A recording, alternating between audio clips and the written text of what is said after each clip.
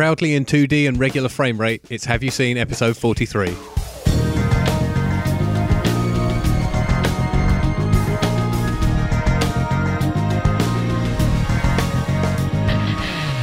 Hello, one and all. Yes, we couldn't even be described as high definition, really. No, definitely not. It's probably for the best, to be honest. Yeah, not with this setup. No. Hello, I am Kieran Glass of Water Lafort, and opposite me is Tom NATO Standard Cup of Tea Webb. Absolutely, yeah. This is Have You Seen again? Christmas edition. Yeah. Our second Christmas edition. Yeah. Time does fly. I know. We say that every time we reach a milestone. So, I can't believe we've done that many. I can't believe we've been going that long. Yeah. People must be getting bored of that by now. Yeah. Yes, so not only are we going to talk about the two pitches from last week, we're also going to talk about our favourite and probably least favourite films of 2012 as well. Yeah, I think so. Somewhere in the middle. But we shall build up to that. And let's do start with what you're actually here for. Yeah, let's do the reviews first, and then we can do our best of the year kind of section, and then move on to the pitches after that, I guess. Look at that. It's like he's got a format worked out and everything. Yeah, I know. It's amazing. What do you want to do? Well, why don't we start with When Harry Met Sally? Okie dokie. Do you want to recap? I shall tell you how Harry met Sally. Indeed, yeah. It was 1977. Yeah. And Sally, who's Meg Ryan, gives her friend's boyfriend, Billy Crystal, called Harry, strangely enough. We're off to a great start, aren't we? Yeah, we haven't had our requisite energy drinks. No. We are doing this on, as we said, on water and tea rather than ginger beer and Lucozade and whatever the hell else it is we usually drink. All right. Do you know what? I'm just going to start that again. I'm not even going to edit all that waffle out. I'm just going to start again. Fine, okay. 1977. Yeah. Deadline, 1977. And Sally, Meg Ryan, gives her friend's older boyfriend, Harry, Billy Crystal, a ride home to New York from university in Chicago. She's a bit sort of uptight, and I can't read what that word says. Naive? Oh, happy is the word I've written. Oh, yeah, it looks like I've written she's Harry and uptight, and I can't right because he's Harry. Yeah. And he's funny, but a bit of a cock. Yeah. He's like the older, wiser kind of guy. He's a bit of a. He describes himself as a bit of a dark soul. Yeah. So I read the last page of a book, so I know how it ends, just in case I die. Yeah. On the drive, he espouses the theory that men and women can't be friends because the sex part always gets in the way, and that no man can be friends with a woman he finds attractive. He always wants to have sex with her. They then bump into each other a couple of times over the years, and then 10 years later, after Harry's wife leaves him, they strike up a friendship and put the theory to the test. Yeah. There we go. Yeah, I love it. Let's see if Tom likes it. I really enjoyed it. Hey! It was both exactly what I was expecting and nothing like what I was expecting at the same time. That is the perfect way of putting it. Because it is a template rom-com, yet it's not a typical rom-com. No. By any stretch of the imagination at all. It hits, I mean, you can, I think in screenwriting, you hear a lot about 3-act structure. And so basically, if you think of a 90-minute movie at 30 minutes and 60 minutes, divide up your 3 acts. So something significant will happen at the 30-minute mark and at the hour mark. And this, I mean, I happened to glance down at the time code on the Blu-ray player, and it was bang on 30 minutes that like, a significant event occurs, and bang on 1 hour that a significant occurs. So in that respect, the structure of it really holds tight. But it's almost like a stage play. Oh, yeah. Especially in Rob Reiner's direction. As we said last week, he's a very unfussy kind of director. Yeah, I mean, what it boils down to is like how many different ways can you film two people talking without it getting boring? Yeah. And he manages to find quite a few. And you can see there are bits where it's like, well, how do we make this visually interesting when they're just talking again? And they managed to succeed, and the cinematography is really good as well. Have them walk somewhere. Set it in an art gallery. Exactly, the shot I like is the one taker on the Travelator in the airport. Yes, yeah, that's where really they clever. do the whole thing in one shot. Yeah, I really liked. I really liked one of the bit where they're putting a rug down. And having a conversation, and it's just how the different ways you could do that, and I really liked it. I thought the script was really excellent, and it reminded me of the sort of Sorkin style dialogue, but without most of Sorkin's films have some kind of, they're either about government, legal, or they tend to be a subject matter that has a very dense vernacular of its own. So it's either like legal speak, or it's people in Washington, or it's like, for example, people writing code in Facebook, in a social network for Facebook, or police procedural, or whatever it is. Whereas this was like that, but everyday speech. Yes. Because they're just normal people going about their business. But it had that pace and energy that you'd expect from a Sorkin thing, and intelligence. Well, not only Nora Ephron is the credited screenwriter, but Rob Reiner did a pass, and Billy Crystal also did a pass, specifically to punch up Harry's stuff and make him funny. Yeah. You can see that. I mean, that you can see their humour coming through a lot. And I think that one of the things about this is that the reason it does stand out is because it is very intelligent, and it doesn't dumb it down, and it doesn't make it sappy, and it doesn't make it's very true to the characters all the way. And I think a lot of rom-coms now, it's a rom-com by numbers, and it is dumbed down. Yeah, and it is as long as you've got two people leaning on each other on the poster, people are going to go and see exactly it. In a red bold type. Absolutely, face. But I think that. I'm going to have a quick look at my notes so I can just kind of something I didn't talk about last week were it's punctuated by interviews. Yes, with old couples telling the story of how they met. The stories are real. The people are actors. I thought that might be the case. Yeah. So Reiner collected all these stories. And rewrote them a bit. And gave them to actors. The pair I love particularly are the two that won't stop talking over each other. Yes, that's brilliantly done. But apart from those interviews, Harry and or Sally are in every scene. Yeah. And despite us never cutting away from their story, they still managed to develop a full subplot with Carrie Fisher and Bruno Kirby. Yeah, absolutely. Falling for each other and getting married. If you think about it, the majority of this film has nothing to do with Harry and Sally's relationship. No, not really. It's mostly them supporting each other. I suppose that is their relationship, but it's the romance of it only really happens very late in the last third. It's a film of their friendship, exactly. Not their romance. Yeah. So that's what kind of makes it different and interesting. I did love those talking heads, and they actually reminded me, there's a TV series on BBC 4 over here at the moment called Old Jews Telling Jokes. Yes. Which I've seen 3 of the 4, and they're hilarious every time. Absolutely. It's just pretty much... That's exactly what it is. It's old Jewish people standing in front of a white wall telling jokes. Yeah, and it's as simple as that, and it's just... absolutely brilliant. And those little talking heads reminded me of that. Yeah. It's just, those little... tiny little insights into life, which is absolutely brilliant. And I liked the fact that was completely like taking a documentary element and just shoving it into a rom-com, which seemed like a really weird thing to do. Yeah, when it started, the first time I watched it, I was kind of quite uncertain that it would start like that, because it starts with one of the talking head interviews. It does, yeah. And it's like, hang on, this doesn't seem right. But it works as a device. It works all the way through. Absolutely. And there were a few, especially because it builds up to ending with Harry and Sally telling their story, which is brilliant. Yeah, there are quite a few weird conventions used in this. There's a lot of split screen. Yes, the split screen telephone conversation. Yes, that is fantastic. Well, it's two telephone calls, isn't it? Kirby and Fisher in bed, and then Harry and Sally each ring their friends. Yeah, and it's 2 concurrent conversation. That's a masterpiece. It's so well written because it's giving you no one's ever talking at the same time, yet all the conversations are paced as they should be. Yes. So no one ever seems to be pausing unnaturally, and no one's ever talking over each other. It's very well crafted and very well put together. And the other one of those I really like is where Harry and Sally are in their own apartments, both watching Casablanca. Yeah. And that again is really nice. That apparently is based on something that Billy Crystal and Rob Reiner would do. Oh, really? Yeah, they'd find a movie on TV and ring each other up and talk while watching it. Right, excellent. And like I said, one of the notes is the film it really sucks you in, is really engaging, considering it's just heavy dialogue scenes over and over and over. But it just kind of doesn't. It never feels like that. No.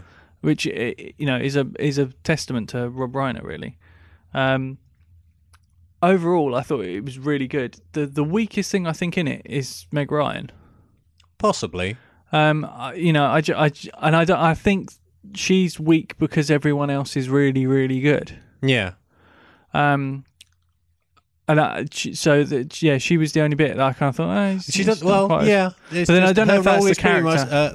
Be cute, say this, fake an orgasm. Yeah. I think. So for me, it was just a bit like I guess from the audience perspective, Billy Crystal kind of has to ramp it up. Yes. Yeah. Absolutely. To explain why someone like her would go for him. Yeah. Because Billy Crystal, if you think of Billy Crystal, he's not your average romantic lead. No, he's not. With the best will in the world, he's not the most handsome of gentlemen. No. I think you're right. You can see immediately why he would like her. Yeah. But not immediately why she would like him. Exactly, and because he comes across as quite arrogant and bullish in the first bit, it kind of puts him even further up. To a detriment, really. But like I said, overall, I really enjoyed it, and it's a really odd in that it is absolutely what you expect and nothing like you expect at the same time. I think if, like we said before, you and I are not particularly into rom-coms, but when you find a really good one that kind of uses the good aspects of the genre, but then creates something better on top of it. Like we mentioned Shall We Dance You, and I Love You Man as being the others that we've covered. I've been trying to think of other romance kind of rom-com movies that do that, and there's one I've been thinking about pitching you for a while, so maybe I'll dig that up. Casablanca's romantic and occasionally humorous. Yeah, that's true. I think that's more of a drama than anything else. That's noir drama. Yeah. Although it is kind of often that's everything to all people, though. That's all genres in one, really. It is. Yeah. But no, I was surprised at how much I liked it. I was really surprised when you pitched it, with the enthusiasm with which you pitched it, because I would not have picked that at all. The only reason we might as well spill to the audience. The only reason I watched it is because I'm trying to write a romantic comedy at the moment. Yeah. And I figured you've got to do a bit of research. Yeah, got to do some research. Exactly. Yeah. So when we were writing the zombie film, we watched lots of zombie movies. Yeah, absolutely. So I thought I should watch it, and it just grabbed me and completely blew me away. Yeah. I was amazed by how much I was grabbed by it. Yeah. I like the stuff I really like from that kind of writing perspective. I love some of the details in it. For example, there's a scene where it ties into Christmas, where they go and buy Sally's Christmas tree. Yes. And he helps her take it home. Yes. The next year, she goes to buy a Christmas tree, but they've had an argument, so he's not with her. So she struggles to get it home. Exactly. And that's the time. It's told in one shot. It's so easy. Yeah. It's because he's not there, she's missing something. There's an even smaller detail in that you might not have missed, is when they're struggling together, she walks into one of the other trees, but because he's got the rest of it, she keeps her balance and they carry on. The second time she does exactly the same thing. Just walks straight into the tree. Walks into the tree and falls over and then drops the tree. So there are some really beautiful little details. The other great detail I like is when they're on the plane. Yeah. And Harry describes the woman he's going to marry for the first time. Yeah. And he tells you all you need to know about her character in one line. Yeah. She's a lawyer. She's keeping her name. Yes. And you know that's the moment you know it's not going to last. And you know exactly what kind of character she is. Yeah, yeah. And then there's a brilliant line later on where they actually run into the wife. Yes. And he says she looks like she's retaining water. That woman kept everything. Yeah. Yeah. Well, one of my favourite gags, and I think this might be a true life Reiner Crystal moment, was when I think it's just I think it is actually the scene where Billy Crystal is telling Bruno Kirby that he's getting a divorce, and they're at the football stadium or the baseball stadium. The Mexican wave scene. Yeah. And he's basically telling him this really life-changing piece of news that's I'm gonna get a divorce, that my relationship has ended, and all throughout the scene they're taking part in a Mexican wave. So like every couple of seconds they'll just stand up, throw their arms in the air and sit down again without breaking conversation. And to me that was just absolutely brilliant, because it was such a silly thing, and you can imagine that could actually happen. It was like, it didn't feel like I've got a great idea for a gag Yeah. moment. It was just like, I remember doing this once. Yeah. Yeah. That's entirely possible. Yeah. You got anything else? No, that's about it really. I didn't write a huge amount of notes because I enjoyed it. I thought it was really good, and I think if you've got listeners out there who don't like rom-coms, at least watch this one. Yeah. But as I said last week, it's really hard to get a copy. Yeah. But on DVD at least, although there's a Blu-ray coming out soon. I think I don't know if that means that the DVD is getting a I don't know, but I did actually time. spot the DVD in, I think it was in Sainsbury's for like £3. Oh, nice. Well, everybody get down to your local Sainsbury's and pick it up. Yeah. So it's kicking around, but I think they're going to do something with it, perhaps. No, definitely. If you're not a fan of rom-coms, at least watch this one. Excellent. Mostly in other countries, it was just called When Harry Met Sally in whatever language. Yeah. Cuando Harry met Sally. Right. That spanned various countries and languages there. Yeah. Oh, it's generic least European. 3. Yes. However, in Norway, it's called When He Met Her, or Friendship and Sex. In Brazil, Harry and Sally made for each other. And in Portugal, or Portugal as I've written here, Portugal. A Love Inevitable. Right. Finding reviews was quite difficult because most people write coherently. Yeah. And pretty much everybody loved it. There's a couple of lines that I did pick out though. One, from the 5-star review, it says, "I loved this film, but don't tell the missus." Brilliant. And then there was this woman who shared a little too much on Amazon. All right. "I love this film. It is so full of the differences between men and women. My favourite is when Harry explains to Sally about men wanting to get up from the bed after sex. My boyfriend is such a man. It's not that he doesn't love me, he says, but he just needs to get up." That's brilliant. That's all I got. Excellent. That's all I got. Okay. Micmacs, Yeah, okay. Do you want me to recap? please. Cool. Try. Yeah. Okay, I'm going to try and do the really brief synopsis that I did last week. Okay. Okay, so I might try and do it a bit more in depth. All Okay, so the main character is a guy called Basil. We know that from the opening scene, the opening 10 minutes, in fact, we see that when he was a child, his father was blown up by a landmine that was made by a particular arms dealer. Cut to 30 years later or whatever it is, Basil himself is working in a video store and witnesses a drive-by and gets shot in the head. I really like that scene, by the way. It's Even amazing. before we get into that, Yeah. I really like just everything from him lip syncing along with the Bogart Yes. movie to Yeah. the way he gets shot is brilliant. Yeah. And the doctor who's performing surgery basically says, wow, if we take this out, he'll either live or he'll live and become a vegetable, or he'll just die. Or he'll just die, or we could leave it in and see what happens. And basically the nurse with him says, well, hang on a minute, isn't it better to live a short life and actually live it than to take the bullet out and potentially be a vegetable and not live your life properly? So they toss a coin to decide what to do, and they leave the bullet in. But the bullet is from a different arms manufacturer. And Basil kind of discovers this out, and there are two rival arms manufacturers who work on opposite sides of the street. Yeah. And now that he is suffering after his operation, he's homeless, and he bands up with this weird troupe of characters, and they decide between them that the best thing to do would be to pit each arms dealer against each other and take them down, basically. So that's what they do. I described it to Kieran as Terry Gilliam's take on Ocean's 11 via Panico Village. Yes. So what did you think? That pretty much summed it up. I did really like it. Not as much as you did, I think. Right, okay. But yes, it was good. You can see by how few notes I've written that I was busy watching it, but then again, it is a subtitle film. Yeah, exactly, yeah. I really like the look of it, the set design, the overall tone of it. The only real problem I had with it is it kind of suffers a bit from Taken syndrome. Right. Your hero is not in trouble for 95% of the film. Yeah.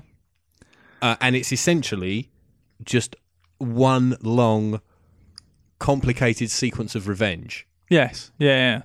However, the little bits that make up that sequence are really well done. I love all the complicated plans to get back at people. Just things like the bit in the airport.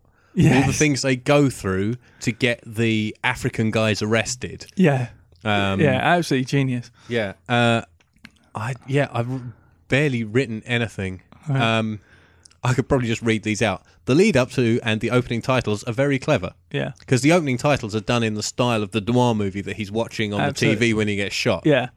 The lip syncing busking gag is great. Yes. Yeah. Absolutely. That reminded me of sort of like Chaplin, Keaton kind of. Yes. Yeah. I also like Yeah. that he felt guilty and just donated all the money to the girl anyway. Yeah. I like the bit where he sees the two arms dealers for the first time. Yeah.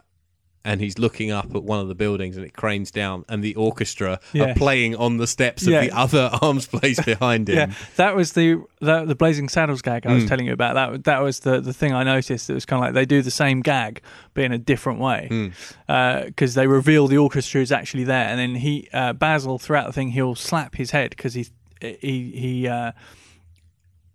thinks he's kind of, like his shrapnel is giving him a bit of a weird moment, and when he slaps his head, the orchestra disappears. Yes. So you know it's in his mind. Yeah. So you know that he's hearing the music as well. The one thing that made me laugh louder than anything else was one quick sight gag they did, Right. which is when they've all done all the machinations. Right. And set off an explosion in one of the Yes. arms dealers' places, and there's this huge explosion. You see all the consequences of it as it goes off, and the force of the blast ripples a calendar on the wall. Yes. And it's a saucy calendar. It starts with a woman provocatively dressed in January, and it flips through all the pages until she's naked in December. Yeah. That was brilliant. It just creased me up. It's such a brilliant little flick book, isn't it? Yeah, exactly that. I also really love the dealer's final, quote unquote, final plane ride, Yes. where you get to see it all in their heads, what they think is happening to them. Yeah. And it's actually just like three blokes standing around them with a bunch of hair dryers. Yeah. I thought that was brilliant. That reveal is fantastic because you basically see two close-ups of the eyes of the arm dealers. They've got sacks on their heads. Yeah, and you go see inside you through inside the- the sack, and you've got two close-ups. And this is split screen, and the screen is split into four elements. The top two elements are the eyes in the sacks and what they're thinking, and the bottom element is what they're imagining. And you see the plane flight, and you see the you know, I like how chasing the each of their truck and- interpretations are slightly different as well. but they're essentially the same. Yeah. No, and then you kind of cut back, Yes. and it shows you what actually happened. Yeah. A bit in the sort of Ocean's 11 style, and you realise that they've been completely duped in this absolute. It's like I said last week. I wish I could make something that's as odd as this, but as clever as this. Yes. Yeah. It's very odd and very clever. And I thought, actually, if you take out the blood and the sex, Yeah, it would be a brilliant kids' film.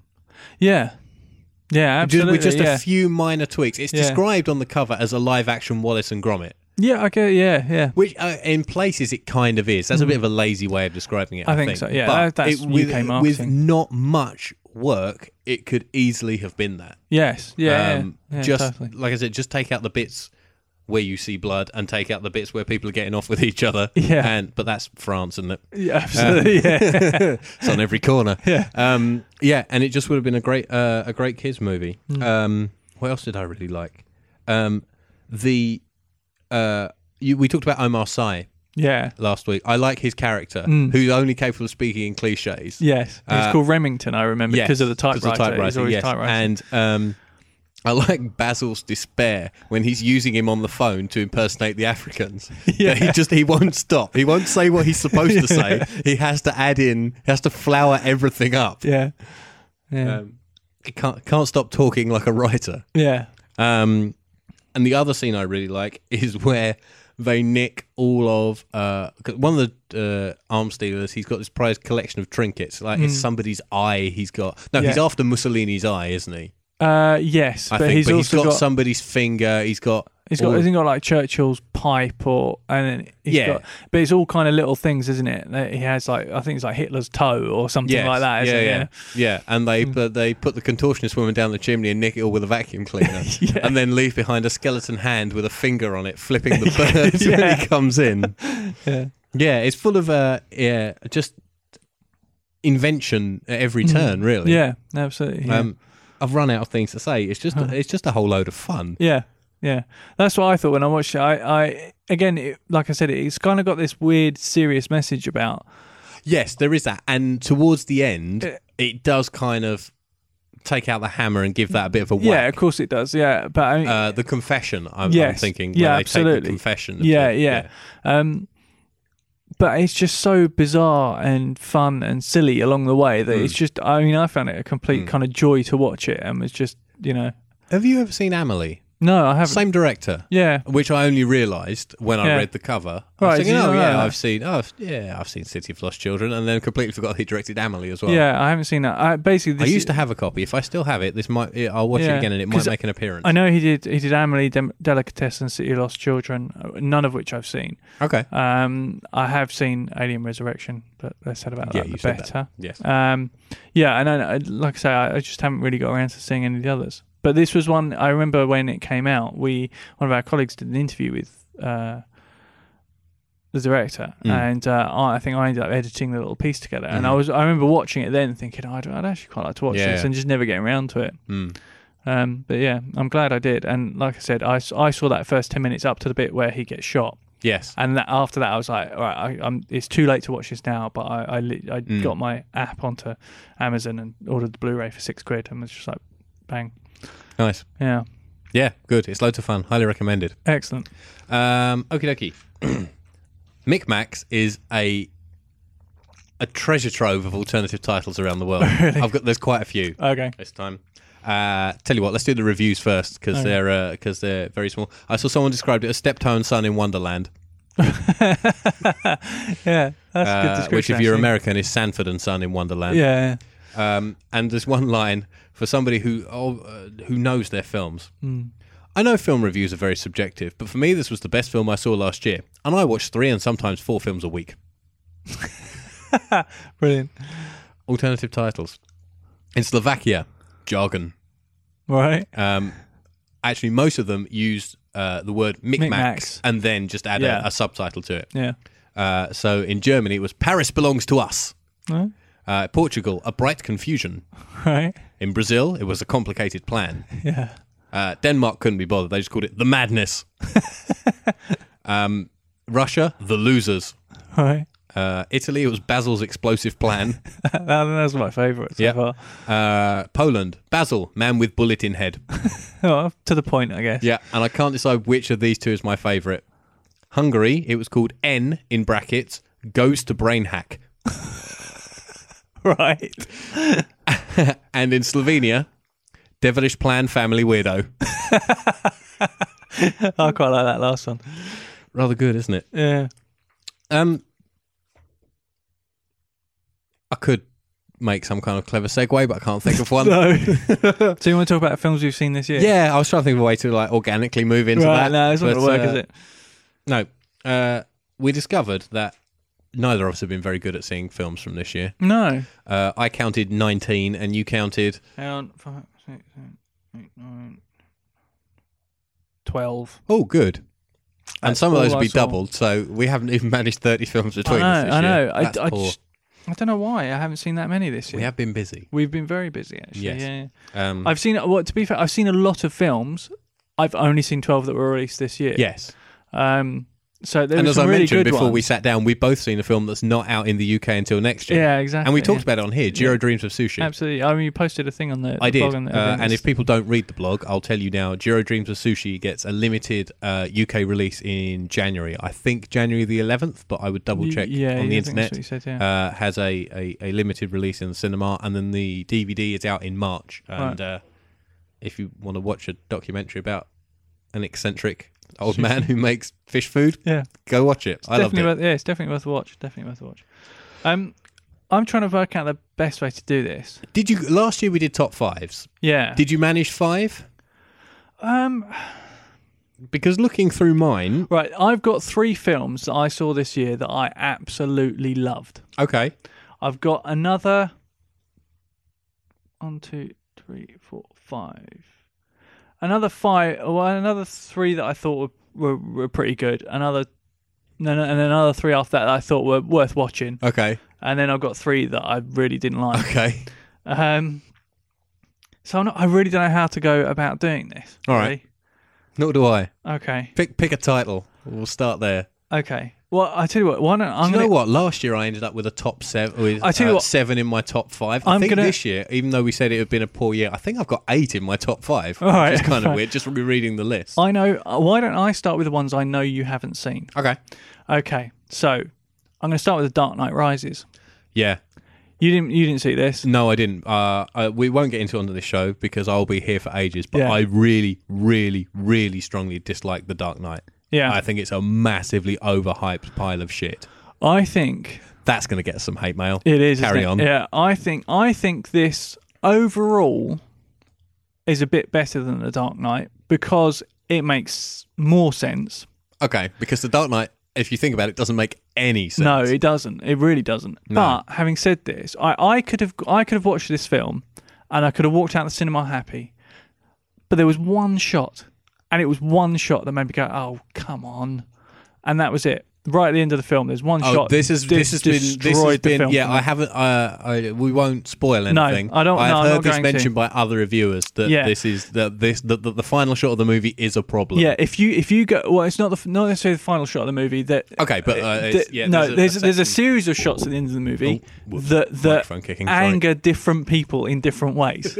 Mine isn't the last thing at all because I can just basically I can accept the movie for what it is, and I can even accept the plot holes and the flaws with it. Okay. As a really entertaining movie, but there's one thing that I just think kicks the whole thing in the nuts.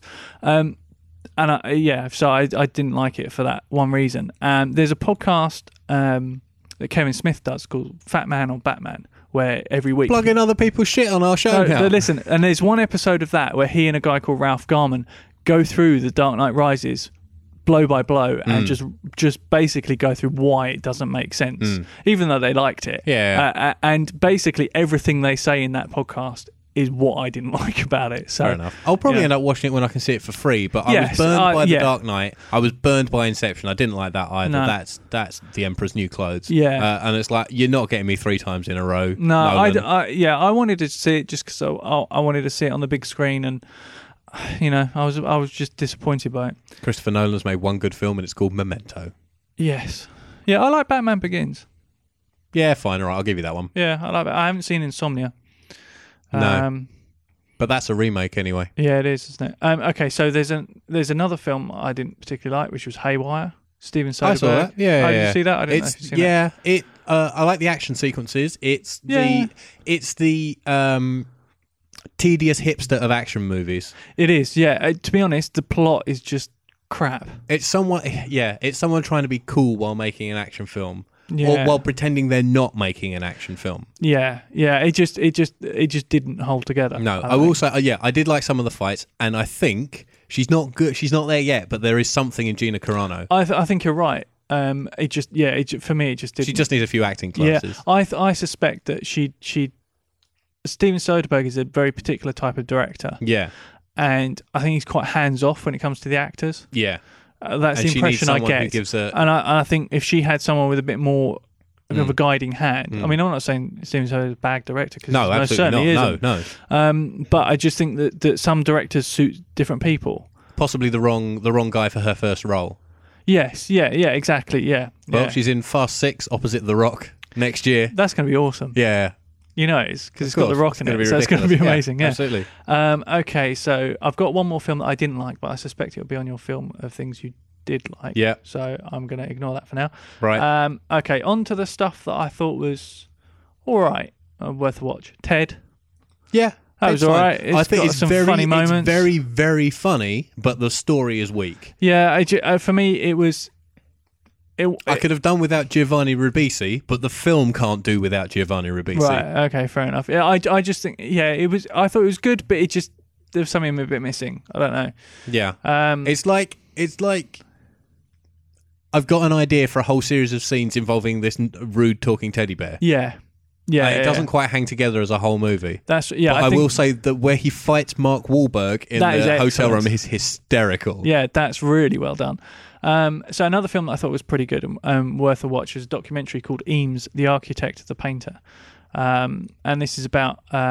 We've gone highbrow all of a sudden. Yeah, From sorry, Ted to yeah. Eames, the architect and the painter. well, Eames was it was like a Excuse me. That's sorry, right. I'm fighting off germs. It was kind of a collective of creative people in a way. I think they were based in San Francisco, and they designed some of the most amazing furniture and just things. Really, really interesting documentary about who they were and where they came from and what their ethic was. Their offices were kind of like almost like a prototype Google. So that was kind of a fascinating insight into that. Next documentary I watched, which was really long but actually really entertaining, Right. was Hello Quo, Oh, the status quo which thing. was a documentary about status quo. I think probably would have worked better as a 2-part documentary on like BBC 4 or something. Mm-hmm. But it was very funny, and it was a sort of thing you could put it on the background and just listen to the stories that these guys were telling. Mm-hmm. We're going to end up talking about every movie we've seen this year, aren't we? Yeah, we just go. Okay, fine. I'm not spending long on it. Okay, fine. Okay, so now they're the ones I think I've seen. Oh no, there's one more that I've seen that you haven't. Which I quite enjoyed, and that was Prometheus. Okay. Now I know you mentioned you've never seen any of the Alien films and things like that. And I'm not a Ridley Scott fan. No, yeah, and now this was interesting. I mentioned this last week when we had an email from Pete Hammond, and he said that don't get me started on Prometheus. He did, didn't he? He had a big reaction to that, so I asked him to send us an email as to why. So and you put the key in his back and you wound him up, and he sent us just the most epic email on why he hated Prometheus, which is a fascinating read. And I'm gonna read a little bit out of it. Little bit of it out, but not too much. I think we'll probably post this on the blog in its entirety. Okay. Because it's a really valid viewpoint on the film. Okay. Now, my theory is that if you're a diehard fan of the original movies, or at least even just the original Alien, Yeah. the less likely you are to like Prometheus. Okay. And lo and behold, in this email from Pete, he says, I absolutely love Alien. I love the aesthetic, the design. I love the pacing, the atmosphere, everything. And it's the only film that genuinely scares me. I'd agree. I think Alien is my favourite out of all of them. Mm-hmm. He also says he's generally a big fan of Ridley Scott, which we know you're not. And he was really excited when the first trailers for Prometheus came out, and the fact he was going to go back to this universe and what have you.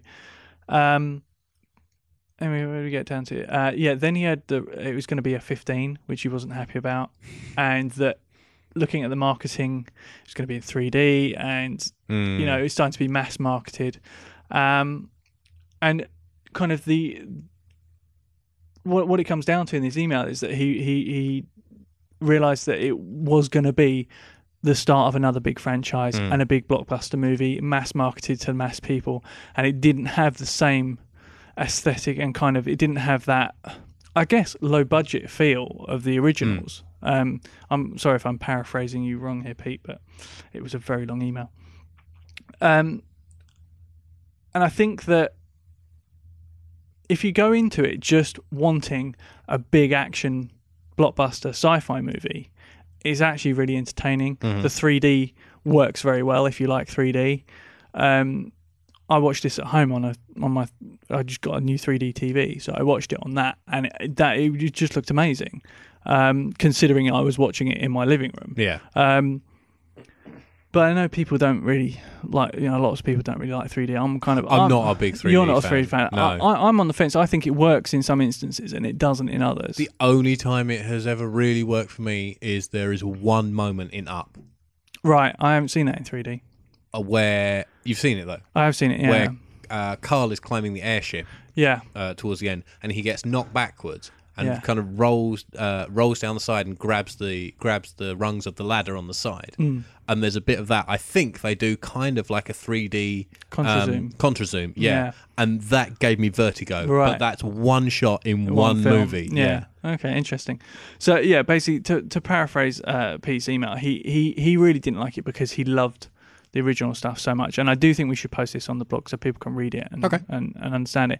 But conversely, I think if the less you know about the universe, you can just go and enjoy it as just a big blockbuster action movie, really. But I understand totally why people were upset with it, and I suspect that if it was a franchise that I had a real emotional investment in, I would have the same feeling. I'm trying to think of one actually recently that where they've completely cocked something up. I can't off the top of my head. Okay. But yeah, so that was kind of that's why I wanted Pete to respond, because I think what he's saying is everything I've heard from everybody, from film critics to just normal fans who are fans of the original that didn't like it. Okay. Yeah, so that's on there. Let me go back to my list. So thank you for that email, Pete, and we will post it up on the blog because it was really well written and really valid point. Let me just grab my notes. Okay, so now I think we're getting into the crossovers. Okay. Of stuff that I've seen that you've seen. Should we go through stuff that I've seen that you haven't? Yes. Okay. It's going to be fairly quick. Yeah. I tried to make mine quick. Yeah. Chronicle. Right. Did you see that? No. Yeah, it's all right. Yeah, I found footage. I just think it's kind of hamstrung by its own device, and it Yeah. has a need in every scene to explain how the camera gets there. Some of which are good, some of which are bad. The bit Yeah. at the end where they're flying around. Oh, spoiler. Where everybody's flying around and they're surrounded by cell phones and iPads that are spinning around them is just retarded. Yeah. But I think it would have been much better without that conceit. Yeah. We talked about Ted. Hunger Games. Right. Long. Yeah. Not very interesting. It's entirely an A story, no subplot, and it's an example. I haven't read the book. I have been told that it's just like the book. Right. Well, that's not necessarily good. No. Where if you adapt the book, you don't just start at page 1 No. and translate it into screenplay form. I think I might have said this before on the podcast. We were doing an interview with Gary Oldman once, and somebody asked him about how do they take such a big Harry Potter book and squeeze it into a 2-hour movie and still retain its core. And he came back with the best phrase I've ever heard about adapting novels into films. And he said, basically, you've got to take a lot of the cow away to make the OXO cube. Brilliant. And it was like that completely sums up the process. You're just distilling it down to its core, and you can never, if you love a book and they make a film of it, you can never expect to see that book word for word on the screen because it's just not possible. Yeah, it's a different medium. Hunger Games is practically still mooing. Right. Let's do my 2 wooden spoons of the year. I think. Actually, no, 1 wooden spoon because you've seen the other one. Gone. Didn't see that. No, what was it? Somebody brought around a DVD. I wish they hadn't. What? It's Amanda Seyfried. Her sister gets kidnapped by the man who kidnapped her some years ago. Really? I don't think I've and even the police heard don't of this. believe her. Right. Yeah. Okay. I'm not friends with this person anymore. No, fine. Cabin in the Woods. Right. Which I liked, but not enough to pitch to you. It's got some good ideas in it. We talked about this last week. Yeah, we did, yeah. As we said, it's modern Whedon, so you won't like it. Yeah. Man on a Ledge. Oh, yeah. What was that like? It's an okay heist movie. It Right. kind of falls down, comes crashing in on its own weight, if you like, Right. towards the end. But there's some good ideas in it. Okay. I think a lot of these. Sorry, excuse me. A lot of these are some good ideas in that. Yeah. One you definitely haven't seen and will never see is The Art of Rap, the Ice-T Right, documentary, yeah, which no. I watched because I crewed the interview Yeah. junket when he came over. That's right. Lovely man. Yeah, I can imagine. He's so much fun. Yeah. And actually, I quite like the documentary. Right. There's a lot of stuff in there just about the process of writing, not necessarily writing rap, just writing. Yeah. And how it's an insight into different people's minds as to how they go about it. Right, okay. Like some people, there's Eminem who says from the moment he wakes up, rhymes just flash through his head all day and he can't stop it. Wow. But there's other guys they talk to where he's like, where they say, yeah, the rhymes don't come naturally. I put 16 dots on a page and I know a word has to rhyme at each one of those dots. Wow. And Okay, that's interesting. That's how I get through a verse. Wow. And things like that. Something else I kind of liked, but not enough to pitch to you, was Lockout. Right. Okay. Guy Pearce. Yes. Guy Pearce in space Guy prison. Pearce in space prison. Yeah. Yeah. The guy from Neighbours has to rescue the girl from Lost from a prison in space. Right. Both See, that sounds like both quite are good Australians playing Americans. Right. It's a lot of fun. Yeah. It's a bit low budget and hinky in places. Yeah. The Isn't special that, effects in the opening chase scene are fucking appalling. Really? Yeah, it looks like a video game cutscene from the original Xbox. Right. Isn't that like it's like Luc Besson? It's Luc Besson's story and half a screenplay. Right. There's some good fun stuff in there. Right. And there's bits you just have to laugh at the audacity of it. Mm-hmm. It's worth a watch, but I don't love it enough to pitch it to you. Right. Officially. Yeah. But yeah, watch it before it disappears off Netflix. Fine. Okay. What else? Blah, blah, blah, blah, Chronicle, blah, blah, blah. I think everything else you've seen. Okay. Yeah. I'm looking down at mine to think. Yeah. A lot of them we've covered on this show, actually. Really? Yeah. I can see. Oh, did you see Looper? No, I didn't see Looper. That's another film. Now, I nearly had an argument with a friend right. About this on Saturday evening Right. over curry. Okay. He loved it. He's like, it's one of the best, most inventive films of the year. Right. I don't think it is. Right. I think it's got some great ideas in it, but it smacks of studio interference and having been finished off via clever editing and ADR. Right. Okay. No, director. This doesn't make sense. I'm a stupid executive in Hollywood. I don't understand it. Go back and add a line. Go back and add a voiceover. Right. It's a bit Blade Runner. Right. Gotcha. There's some really great ideas in it. There's some great stuff. Joseph Gordon-Levitt is very good, even though he's essentially just doing a Bruce Willis impression. Yes. Yeah. Well, he seems to be a man on the rise. He had a hell of a year last year. He was in tons of like high profile stuff and getting great plaudits for pretty much everything he did. Yeah. One of the things I meant to say about Prometheus, and also Pete mentions in his email, one of the best things about it, and he agrees with us, is Michael Fassbender. See, that's something I've heard about that film. He's just incredible in it. And to be honest, I would consider watching the 2 sequels that they're planning for Prometheus just to see what his character does, because he was so good in it. He was also in, what was he in? We've covered. We covered X-Men First Class. Yes, we did, that, wasn't he? And again, he was apart from his German with an Irish accent. He was probably one of the things I like most about that film. Yeah, because I didn't like that as much as you did. No, you didn't. But no, he and McAvoy in that are very good. Yeah. We're on to the stuff we've seen together. Okay. I was going to start with my other wooden spoon of the year, Expendables 2. See, this is in my. I quite liked it. Oh God, it's so bad. But that's why it's good. No, it's not even so bad. It's good. No, See, I don't particularly like the first one. I much prefer the first Really? one. Yeah, I think that hangs together as a coherent film much better than the second one does. But this one is what I wanted the first one to be. I wanted all the cheesy lines. I wanted all the really stupid plot and the silly action. And the first one, it was just a bit dull in comparison. Whereas this one is just silly and fun. No, silly, yes. Fun, not so much. Oh, I really enjoyed it. I really didn't like where we had to suffer, even though apparently it wasn't directed by him, Sylvester Stallone, the director. Yeah. Where just things like the scene where they bury Hemsworth, we're spoiling it. Yeah.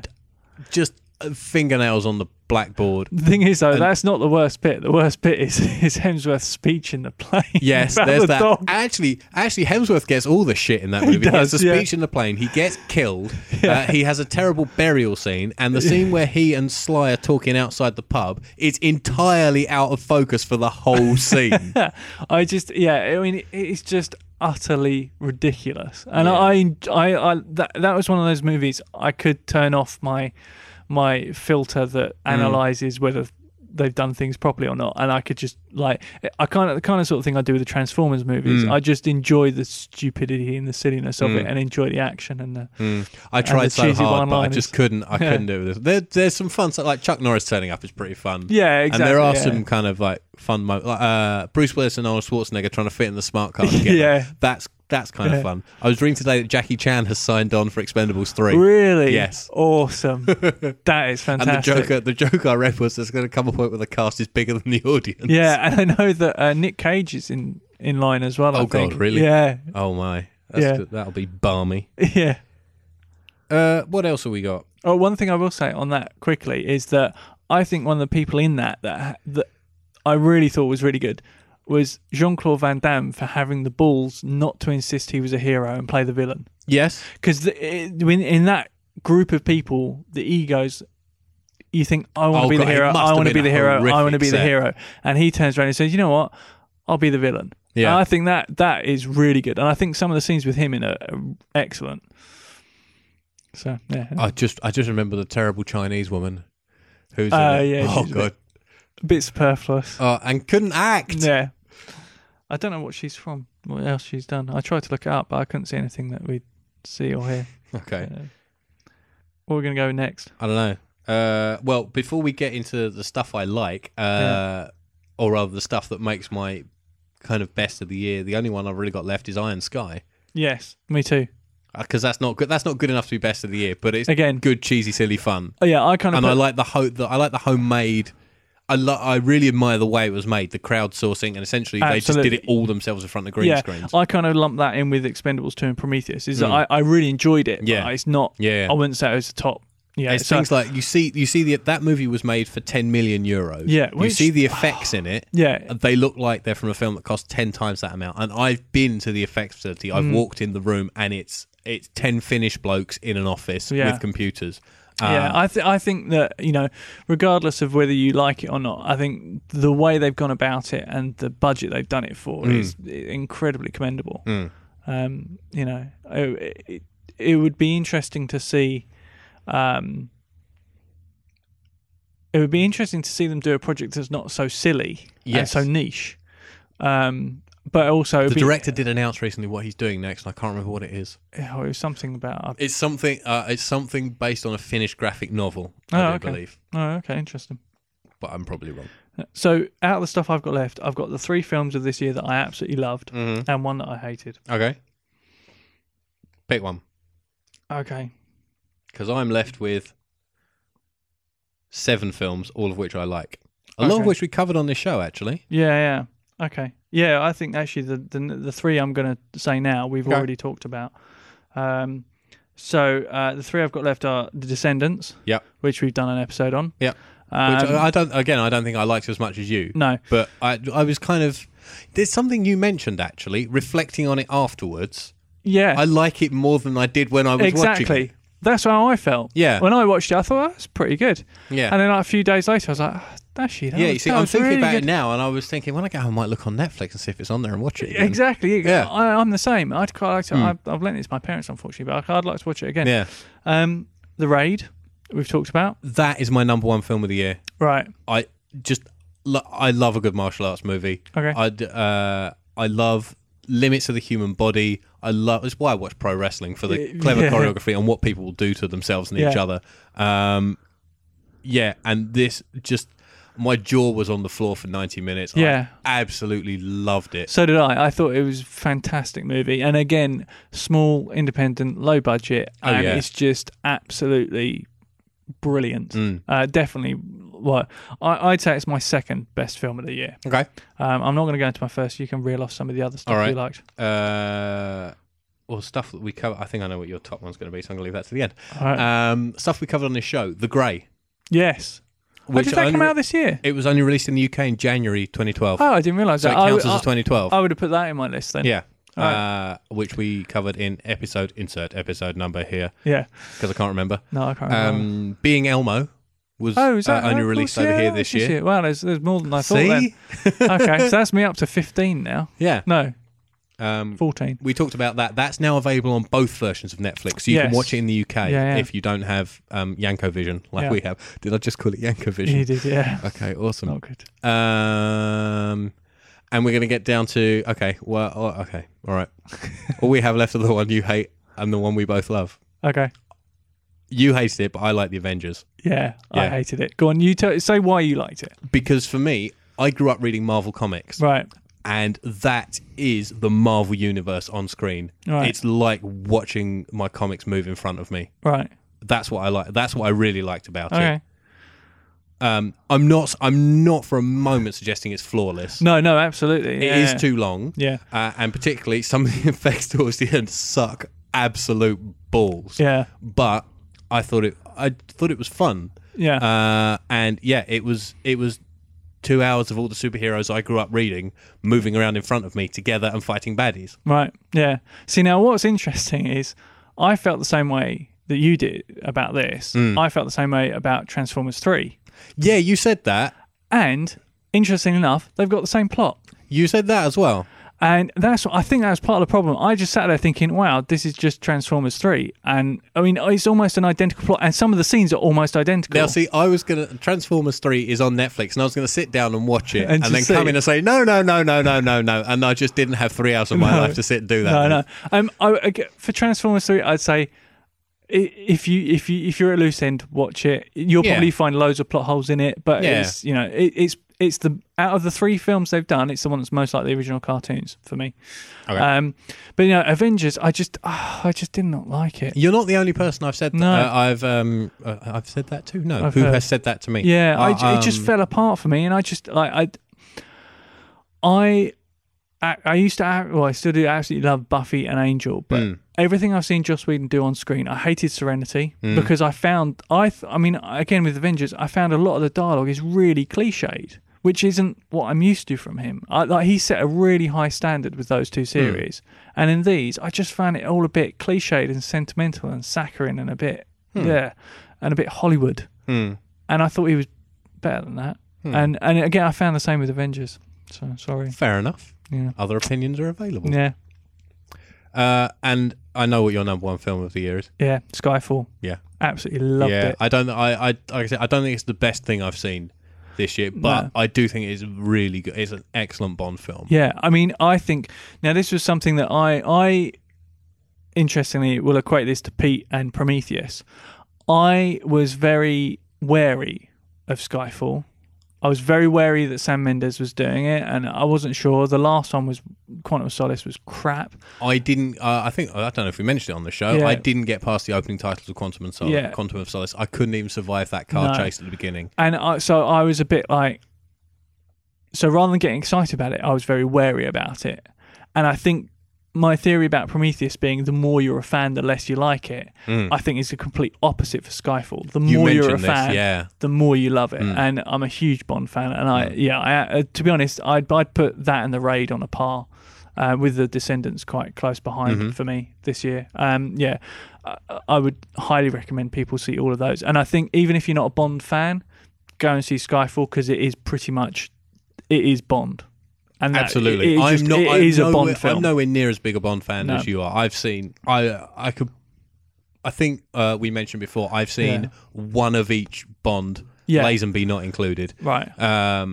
But yeah, I think you're dead right. It is the essence of Bond. I think when we talked about it before, we said it brings Bond up to the level that the Bourne films became or were seen at. Like that became the prototypical 21st century spy thriller. Yeah, absolutely, yeah. And this pulls Bond to that level, but at the same time completely resets it and makes it James Bond again. Yeah, it did. And for me, it was, like I said before, it pulls in. There are so many tiny little things that you can link back to all of the movies, all of the books. You're forever, I mean, particularly if you're as geeky about it as I am. And I know people who are like even geekier than you. Oh, absolutely. And and again, the more you like the franchise and the character, the more you seem to love it. So yeah, for me, those are my top movies, I would say. I have one movie of 2012 left that I really liked. Go on in. And I'm pitching it to you. Okay, excellent. It's one of those films that I sat down and I thought I'd get a couple of laughs out of it. It's a comedy. Right. Okay. I thought I'd get a couple of laughs out of it. Right. And I found myself roaring through most of the way. Oh, really? I like this way more than I thought I would. Okay. 21 Jump Street. Oh, really? Yes. Yeah, I've been toying with the idea of watching this. I thought, maybe not. Yeah, maybe. Maybe not. Yeah. And I never got around to it. No, well, I was like... In fact, I think I might have even rented it, but not watched it. Yeah, every now and again, because as we've mentioned before, we get the US Netflix feed through, I'm sure, entirely legal means. Yeah, it is, yeah. Yeah, okay, good. That's just the lawyers have said we have to say that. Yeah, no, it is. Yeah, and every now and again, I just switch that option off and go back to the UK one. Yeah. And this was on there and not on the US. Oh, really? And I thought, well, the clips I got looked funny when we cut stuff for it at work. The trailer was awful. Mm-hmm. So I thought, oh yeah, well, why not? And I thought I'd just Stick on. kind of put it on the background while I was doing other stuff. Yeah. And within the first 10 minutes, I'd stopped doing other stuff, sat down, and just watched it. Right. I think it's really, really funny. Yeah. So, Jonah Hill, Mm-hmm. he plays a chubby nerd. Channing Tatum is the handsome jock who bullied him in school. Mm-hmm. And they both end up going to police academy where they realise that they need each other if they're going to get into the force. Mm-hmm. They're put into the Jump Street program due to their youthful looks to infiltrate and expose a high school drug dealing ring. Only trouble is, things have changed since they were in high school 7 years ago. Right. That sounds like the entire plot of the movie. Yeah. That's the first 10 minutes. Right. Fine. Excellent.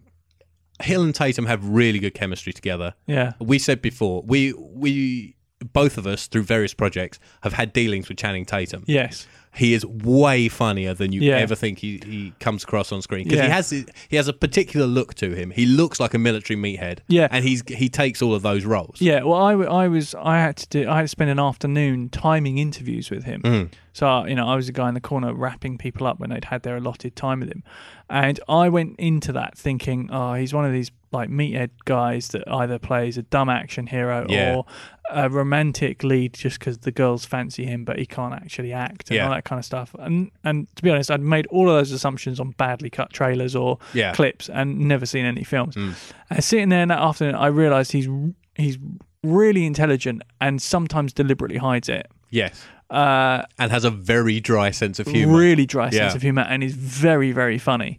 So yeah, I was quite pleased when I saw he was doing a full out comedy, because we've always thought this is the sort of thing he'd be really good at. Yeah. So I'm kind of intrigued to see it, just to see what he's like in it, really. See Yeah. if we were right. What I like about it is that it's a high school comedy, an action movie, and a pretty sweet buddy bromance all in one film. Right. It's fast paced. Yeah. It's an hour and 50, but I don't think it outstays its Oh welcome. wow. Okay. And as I said, it's very, very funny. Sweary, Yeah. unsanitized. To be honest, I thought I was watching the unrated DVD extra version. Right. 'Cause there is Yeah. that much swearing in this Right, film. okay. It's self-referential and happily mocks the fact that it's an uncreative remake. Right. Excellent. There's a whole bunch of great cameos. Yeah. Ice Cube as loud, abrasive black captain. Right. Nick Offerman, who you won't know, but is Ron Swanson in Right. Parks and Recreation, is in it for one scene. Yeah. And it's very funny. Rob Riggle, ex of The Daily Show, Yeah. turns up. There's a whole bunch of great people in it. And then I just ended up writing down a whole bunch of scenes and lines that I really liked. I don't know what else I can say. You like a good tooling up montage, don't you? Yeah. Yeah, there's a good one in here. Excellent. Who's left? The other person worth watching in it is Dave Franco, Right. who's James Franco's little brother. Oh, okay. He gives what could be a very dull one-note character Yeah. much more Oh, really? than he probably should get. And in particular, Interesting. we'll talk about it next week. There's one little moment Right. that gives you just an insight into why he is the way he is. Right. Okay. Yeah, I just found myself laughing through the whole film. Excellent. It also has, you like a good credit sequence. Yes. Not the opening credits, Right. but they do main as end credits, and Right. it's the most whacked out shit you've ever seen. Right. Okay. No, I do like a good title sequence. Yeah. If I carry on, I'm just going to end up reading out all of my favourite lines. Fair enough. Yeah, so I shall leave it at that. Okay. And I just switch it on and laugh hysterically for 2 hours. Okay. I hope you laugh hysterically for 2 Yeah, hours. so do I. I've got something a bit more. Highbrow and intellectual. No, not at all. Actually. Thank God for that. But it's a bit more full on. Okay. And I've basically, there's been something I wanted to pitch you for a while, and actually in the back of my mind, I'm starting to doubt whether you might have seen a bit of this. You may have Okay. done. I don't know. But I've had to be very careful, because particularly when we were doing the show weekly, we had a very short time to watch all the movies and all this kind of stuff. So I picked a period of time where I know you're going to be not doing work. It's 4 hours long, isn't it? Yeah. Oh, fuck me. It's Kill Bill. Oh, okay. Well, it was either going to be that or Das Boot. yeah. No, I'm going to pitch you Kill Bill, Both bits. volumes 1 and 2, back to back. Okay. I knew this was coming. Yeah. At some point. This I have actually seen the first 20 minutes of the first one. Right. On a pirate copy that a friend lent me. Yeah. That had actual splits where each reel ended. Right. So at the end of the first 10 minutes, which would be the end of the first reel of film, it came up, boop, end of reel 1, and then carried on. Right. And then, boop, end of reel 2, and it's like, I can't watch a film like this, and just turned it off. Fair enough. So, yeah, I've got the DVDs of both movies. I think the best way to watch them is back to back. Okay. I shall attempt to do that. I also think... This might be Boxing Day. Yeah. I also think this really could have been one movie if he'd been a bit more judicious with the razor blades. Quentin Tarantino can do many things. Editing is not one of them. No, I will say straight off, this follows the format of Quentin Tarantino making a film that's just a series of scenes. Mm-hmm. But I think you really could have made a linear, really good plot out of it. Mm-hmm. I'll quickly recap the plot because I would imagine most people know it, but I know it as Uma Thurman fucks shit up. Right. Basically, a bride wakes up from a coma and seeks revenge on the people that attempted to kill her. That would be the linear translation of the plot. Yeah, fine. It's as simple as that. Okay. It's a chop-socky revenge film. Yeah. As you mentioned, writer-director Quentin Tarantino. Uma Thurman is the bride. She's effectively part of a group of assassins who have decided to off her. So she basically hunts them down one by one. Mm-hmm. They're played by Lucy Liu, I don't know how you spell this. Vivica. Vivica A. Fox. Vivica A. Fox. There we go. Yeah. Michael Madsen, and then finally David Carradine. And she basically goes and takes them out one by one as she needs to. There's some great secondary performances or secondary roles in it. Some people double up. So we've got Gordon Liu. In the first film plays Johnny Mo, who's one of Lucy Liu's henchmen. In the second film he plays Pai Mei, who is the ancient kung fu master that teaches Uma Thurman how to be a martial artist. I like Gordon. I've seen a few Gordon Liu like 70s kung fu movies. And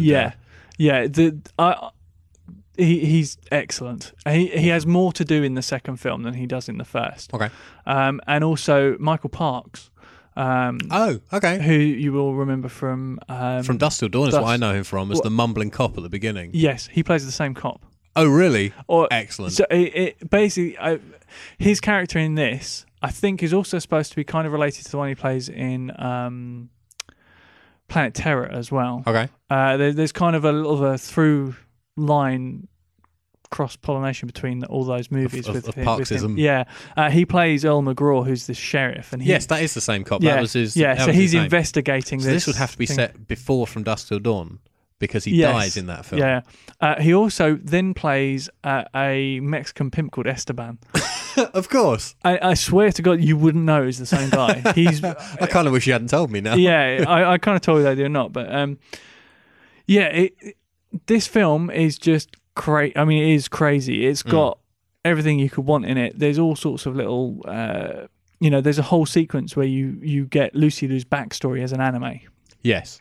And you get there's a massive fight sequence that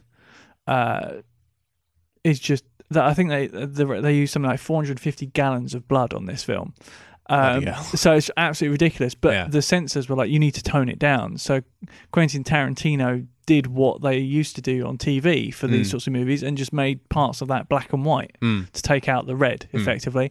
And people thought, oh, he's being clever doing an homage to all those old movies. And it wasn't. He had to do it for the same reason that they had to do it. I always like the Hitchcock approach to the censors. Take the film back, wait a week, then send it back without making any changes, and they think he's done it. I don't really know what else to say about these, really, other than I like Volume 2 better than Volume 1. That's interesting. You're the only person I've ever heard say that. Really? Yes. I think it's down to the fact that there's a ton of action in the first one, and it's a lot of the kind of really over the top, silly stuff. In the second one, that's where all the plot is. That's where the real story is. Okay. And I think the really cool stuff is in there. And I reckon you could probably pick 10 scenes from the first movie and stick those in the second one and make a more cohesive, shorter film. I might be wrong, but that's my my feelings. And I like this. I like the second movie more. I think it's just got a bit more. I mean, there's still plenty of action in it. That's where the whole Gordon Liu 70s training montage is, and there's all sorts of bits and pieces. But yeah, it's just a good chop socky revenge movie. Marvellous. I should get a very large bowl of popcorn. Yes, line them up and knock them down. Absolutely. I mean, for me, Tarantino, I think he either hits or he misses. For me, Pulp Fiction is his best. Yes. By far. Absolutely. And I'd say this was a second. Okay. Yeah, and then there are others I don't particularly like. But fair enough. Okie dokie. So yeah, there you go. Kill Bill. About 4 hours of your life. Excellent. I hope you like it. So do I. That's it, I guess. This is our last show of the year. Yeah. We will be back. We're hoping to record again the first week of January. Yes. I think that should be possible. Yes. Maybe second. Yeah. We'll be back some point in January. Yeah. And I think I've been watching a lot of trailers recently. I think we should talk about the stuff we're looking forward to next year. Okay. In that first show. Same as we have with the with our favourites of this year and this show. Yeah. Quickly before we go. Yes. Were there any movies this year that you didn't see that you wanted to see? Yes. What were they? Argo. Yeah. End of Watch. Right. And something else I thought of this morning and have now forgotten. But those are the main two. Okay. I had two. Argo. 7 Psychopaths. Oh, yeah. That might have been the other one. But I don't know. The reviews of that have kind of put me off because I really like In Bruges and I really like The Guard. And they're very closely related. Yeah, yeah. I kind of ignored because the reviews of In Bruges when that came out weren't that good. Yeah. And that's kind of been revised when people realised actually that's really really good. But yeah, I was just curious because I remember we mentioned it last week. Did you get out to the cinema? You said you were going to try it. No, I didn't either. I really wanted to go and see either Argo or 7 Psychopaths, and by the time I managed to get around to possibly going, it was just the showings were like 11:30 or whatever. I had a rant on Facebook. You might have seen I had a rant on Facebook the other day. There are 2 cinemas close to me, both of which are View cinemas. Yeah. View is the only major chain that doesn't do a loyalty card, so everything is full price all the time. That's a shame. And there was one opportunity to see Argo, 11:15 last Saturday, and it was like, this is our last showing. Yeah. I appreciate it's been out 6 weeks, but I remember the days when films stayed in cinemas. Yeah. Well, the thing is, the trouble is the problem we both had is The Hobbit came out. Oh yeah, out of the 20 combined screens, 11 of them were showing the friggin' Hobbit. Yeah, yeah. I'm not interested in that. No, it's unbelievable. And yes, End of Watch, I discovered I would have to go to Westfield in Shepherd's Bush, right? That's if I wanted to see that, which is like an hour each way for me. And I thought, no, hell with that. Yeah, I'm not convinced. So by I might End of Watch. move in the new year just to get nearer. It's only because we had stuff in to cut at work, and I like the clips that show the chemistry between Michael Pena and Jake Gyllenhaal. Jake Gyllenhaal. Why couldn't I remember his name? See, there were 2 things that put me off. One, I know that they start with the conceit. Same as Chronicle, found footage-y kind of thing, but that gets dropped pretty quickly. And I kind of can never quite see the point of that. No, that's the bit that I'm not so and fussed also, about. it was directed by the same guy that did Training Day, which I didn't like. Wrote Training Day. Wrote Training Day. I thought it was directed Training Day. Okay, fine. Right, which I didn't like. Okay. Although I do really like Jake Gyllenhaal, so I'm not sure. Again, for me, that's I can wait for the DVD. Pop up in Netflix Blu-ray, in 3 months, won't it? So, yeah. All right then. So we're done. Yeah, we for are. The year. Yep. Let's do the customaries. Crazy. I'm going to start doing these at the beginning of the show because I'm sure people switch off. Yeah. Or maybe we should have like one killer joke that we save until the end of the show after we've done all the contact stuff. Yeah, maybe. All right. I can't think of one. All right. You can contact us on Twitter at HYS Podcast, on Facebook, facebook.com/Have You Seen Podcast. We have a blog, which if I have some time over Christmas, I'm going to do stuff with. I've already had an idea. I'm going to try and put into practice just to make it easier for people to listen to the shows. Oh, yeah, you mentioned that. Which is haveyouseen.net. And we have an email address as exploited by Pete Hammond this week. Yes. Podcast at haveyouseen.net. Thank you for that again, Pete, and we will put it up on the blog in full. Cause, if you want to tell us your favourite films of 2012 or what you're looking forward to in 2013, or if you've seen 21 Jump Street or either or both Kill Bills, yes, then those are the ways you can send us your pros in varying lengths. And finally, of course, thank you to Upbeat Productions for the use of the studio, which is nice and warm despite it being very cold outside. And Alexia Mum, who is our technical wizard, who has promised us, quote, "For Christmas, I will make you an easier-to-use stats page." Brilliant. So I very much look forward to that because I've got no idea how many people are listening to this waffle now. No, I haven't looked at it for months and months. No. That's it then. Yeah, I think it is, yeah. All right, since I can't think of a funny joke, let's go, and we'll see you all next year. Yeah, Merry Christmas and a Happy New Year. On that, you have to say that way around. Hanukkah, Kwanzaa, all of that business. Yeah. Why is Merry only ever used for Christmas and drunkenness? Try saying it in front of New Year. Merry New Year. See, it doesn't work. No, it's weird, isn't it? Yeah. Okay. That's why I started. Have a Merry New Year. Yeah, and a Happy Christmas. Yeah. Right. Bye. Bye.